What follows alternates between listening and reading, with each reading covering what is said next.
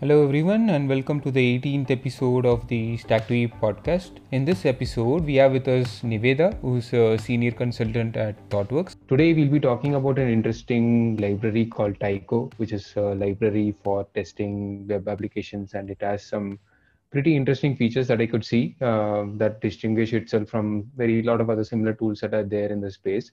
So I wanted to get some more context on where the inspiration for Tycho came from, what's happening with it, what are some of the core features of it, what were some of the challenges that the team had to face to address some of the design principles that they had while building it, and then talk a bit about what is the future for Tycho, where it is heading, and so on. Hey, welcome, Niveda.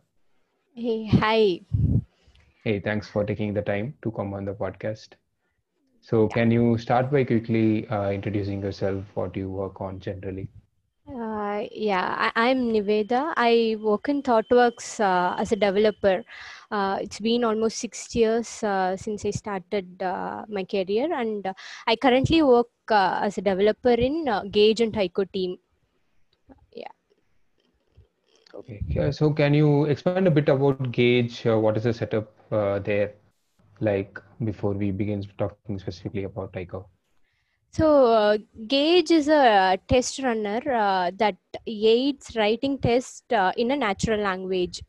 We can write our specifications in Markdown, and then the implementation can be written in any language runners. There are many language runners like Python, Java, JavaScript. So depending on what your application needs, we can write the implementation in the language that needs.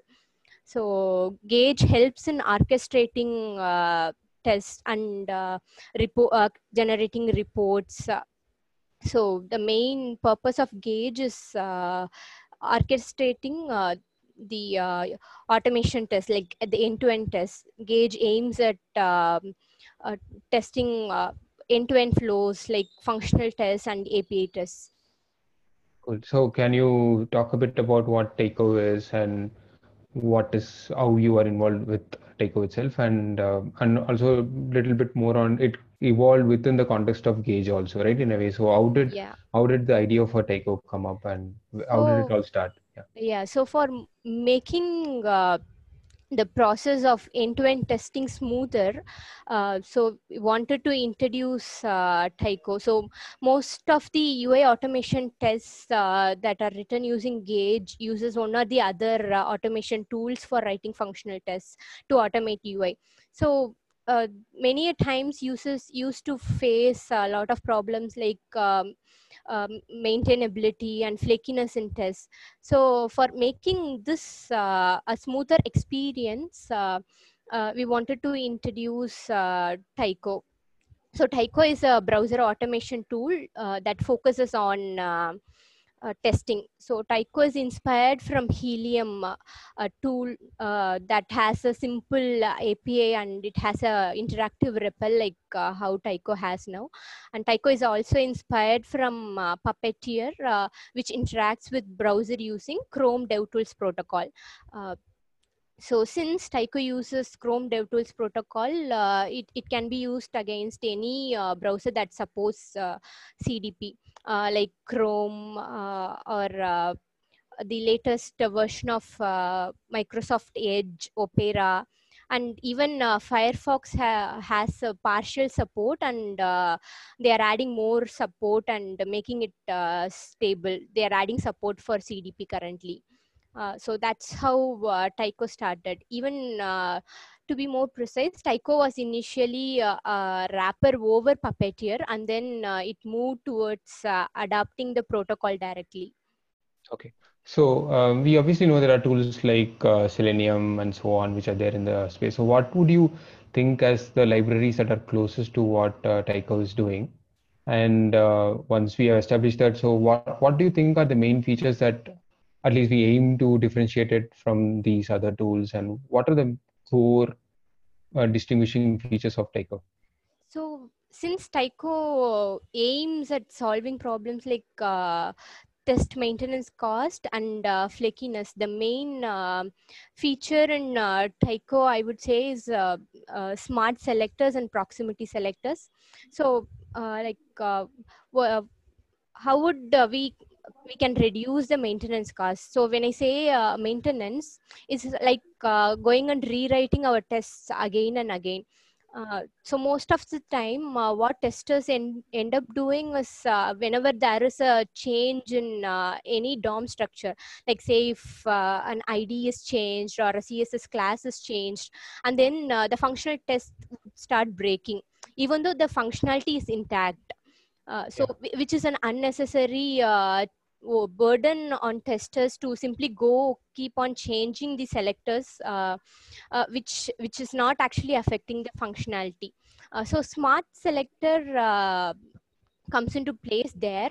So those are all based on text searches. So it tries to mimic as much as possible how user would actually interact with browser. So if we have to go instruct a user to click on a button in a page, how would we say? Something like we would say, please click on a button with label click me.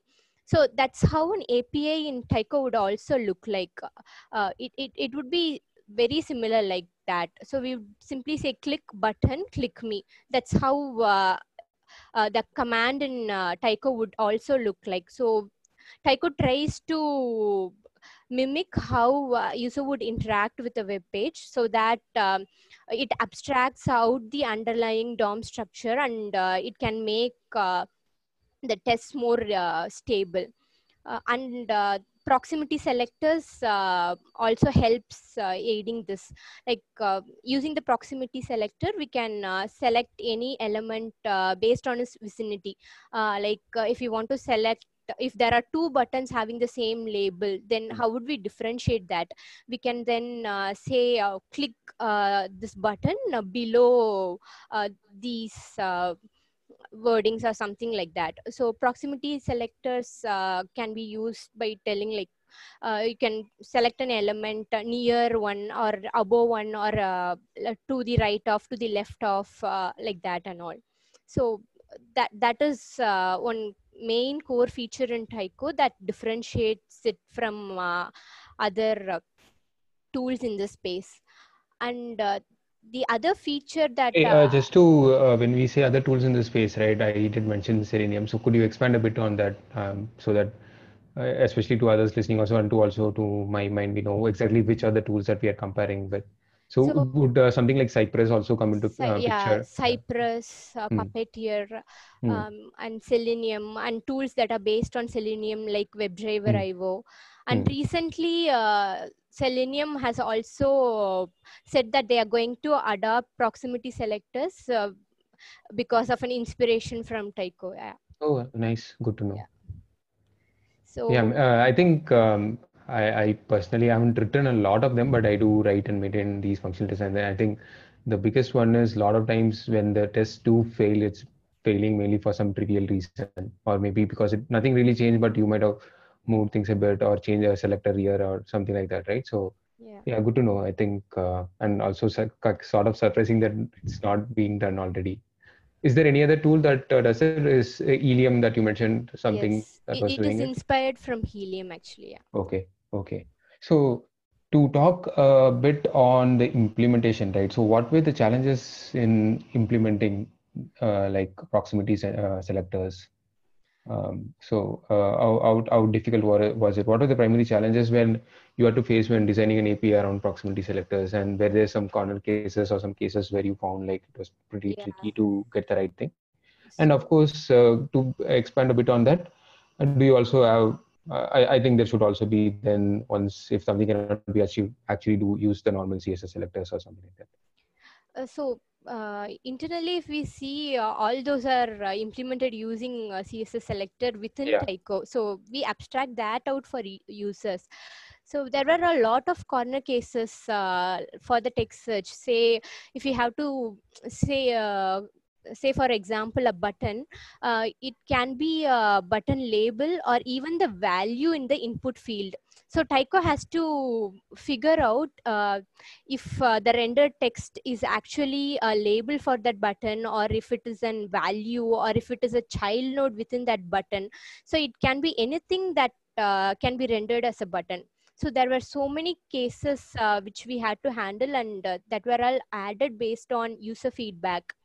And still there are edge cases like where the DOM, a normal div being painted like a radio button. So when we say a radio button in Tycho, we'd actually look for input field with type radio. But then in with modern JavaScript frameworks, it's not the case really. Any div can be painted like an radio button. So that's where proximity selectors come into picture. When we say click next to click link next to some radio button label, then it would really find what is to the left of it, and that's where it plays a major role. When we don't really have to go look into if it is a button or if it is really a radio button or if it is a link. So it all were built based on user feedback whenever there are some edge cases missed. Yeah. So other thing I wanted to ask is we talked about the Chrome developer protocol, right? So how has it been maintaining a library on top of it? Has it been a pretty stable protocol? How are things with working with that? Yeah. So Chrome DevTools protocol, like it keeps evolving constantly. So we have a abstraction over that. So there is a library called Chrome Remote Interface that we use, which actually takes care of all the WebSocket calls. So all the communication between Tycho user script and browser is based on WebSockets. So Chrome Remote Interface takes care of all the WebSocket calls, provides the protocol as API to Tycho, which we consume. So since the protocol is also evolving, the greatest difficulty we found is proper documentation and examples for what we are trying to achieve. Most of the time, we actually end up looking at how Puppeteer has implemented certain features to understand how the protocol actually works. So that was another pain point that we had. Uh, uh, like we'll have to really go look into some browser implementation, like say one of the main feature in Tycho is implicit waits. So for implementing that, we need to know what are all the requests that are being triggered as part of an action, and we should wait for those requests to be completed. So for this, we had to actually go deeper to understand how browser actually handles network services. So when we say a request is complete, what are all the states it can be, like a response is received, or the request would have been aborted. So for understanding all of these, we had to really go read about Chromium's network services. So it was that detailed where we had to go. And it was actually a great learning process also, since we understand more about the browser, we were able to provide better resolutions for that. So which can make our tests less flakier when we actually wait for better actions. Yeah, yeah. I think waiting for requests or dynamic XHR requests and content to render, I think, and not handling those correctly are one of the other reasons for tests to start breaking. So, yeah, interesting to know that the framework itself does some intelligence on it to make sure tests are run in a more optimal way, right? Yeah. Good. So, does the underlying Chrome protocol help with some of these aspects, or you had to go, like you said, into the details of understanding it? Does it make a bit easier? How was the development experience around it?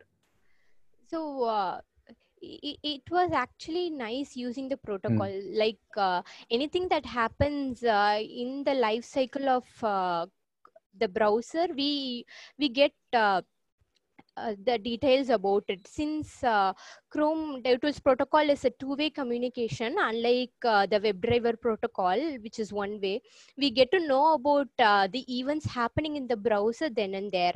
Like we'll know if there is any tab being opened at the moment that it is happening. And we'll get to know about even the rendering life cycle of the page. Like we can even take advantage of that to like wait for the first meaningful paint that can happen, instead of simply waiting for the load of the page, which will even make the tests more reliable and make sure that even all the fonts and other XHRs are all loaded properly. So that really helps making the tests more reliable, which is one pain point I see in other tools that uses WebDriver protocol. This allows us take advantage of browser settings, like you can change the network condition. You can emulate the network condition on runtime. We can test changing the network condition, like going on offline and changing it to 2G or 3G at runtime, and even emulating devices. Like with WebDriver protocol, we'll have to do it as a capability, to add it as a capability to the browser driver, and it can be done only once. But with the DevTools protocol, we get an advantage of doing it anytime in between. And also it provides a very great power by letting us know the request and responses. So Tycho also provides a way to intercept those requests and response and mock them if needed. So it brings down a big overhead on testers, like creating a mock server. You can completely mock the server without creating any mock server. You can simply write a one-line API which would say mock this request and return this response. So that kind of power is given by the DevTools protocol. Nice. Yeah, I think all that makes it very interesting, and I actually want to try it out. So one thing that I wanted to ask is you were mentioning about offline applications and all, right? So coming from a context of a progressive web app and service Yes. workers, are there any specific approaches that people do for testing with service workers? And does Tycho provide any bells and whistles to do like testing what a service worker is doing and all that?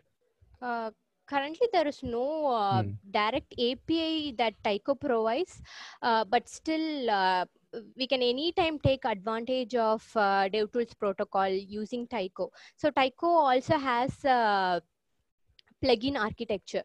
So Hmm. Okay. since we wanted to leverage all the power of DevTools protocol and also keep the core Tycho focused for the UI automation, uh, we can always take advantage of Tycho's plugin architecture. So there are few plugins like Tycho Diagnostics, which aids us doing performance metrics and all. And there is plugin called Tycho Storage that helps us accessing the local storage and memory management in the browser. So we can always take advantage of the DevTools protocol using Tycho's plugin environment. And also, if user wants to do some one or two take advantage of one or two APIs in the protocol, they can take they can use it with the client API. So Tycho exposes the client API, so the user can always take advantage of that. So there is currently no specific APIs for that. Yes. Right. Yeah, all that sounds interesting. Like I said, I do have a Cypress-based testing framework for a current app that I'm working on. Yeah. Probably will try out to see how Tycho compares. And yeah, it sounds like it's going to be making things much easier. I did look at the features on the website a bit. Yeah, it sounded pretty interesting. And so after speaking with you, I think it feels like something that I should try out. Yeah, thanks a lot for those information. So just coming to the final question for this episode. So, what does the future hold for Tycho? What are some of the upcoming features? What are the primary focus for the team? Where can we see this product going? Okay. So the primary focus that we have is making our error messages more self-sufficient for users to like fix them by themselves. So we are focusing on giving prompt error messages so that they don't come back to us, that the messages itself is sufficient for them to fix it. So that's our focus. And also we are constantly trying to cover all the edge cases with implicit weights. So definitely the hypothesis that we have currently is not sufficient for making the test completely reliable. So we try to cover as much as possible, but still there is always scope for improvement. So we constantly try improving our implicit weights. So that is there. And we currently added support for shadow dom. That is one of the major feed that we reached currently. So like we said, Tycho tries to consider uh, the web page as implementation of web page as a black box. So the this is one of that. So we currently added support for considering shadow dom elements as a normal element, how an user would see. So we are waiting for feedback on that and improve much more on that. Nice, good to know. Yeah, so something new for me to try. So thanks a lot, Nivedha, again for taking the time and talking to us, Tycho, and good luck with the project going ahead as well. Yeah, thanks a lot. It was great. It helped me actually reinforce and learn about, like, think about what Tycho is really. Thanks for the time. Yeah, thanks. See you.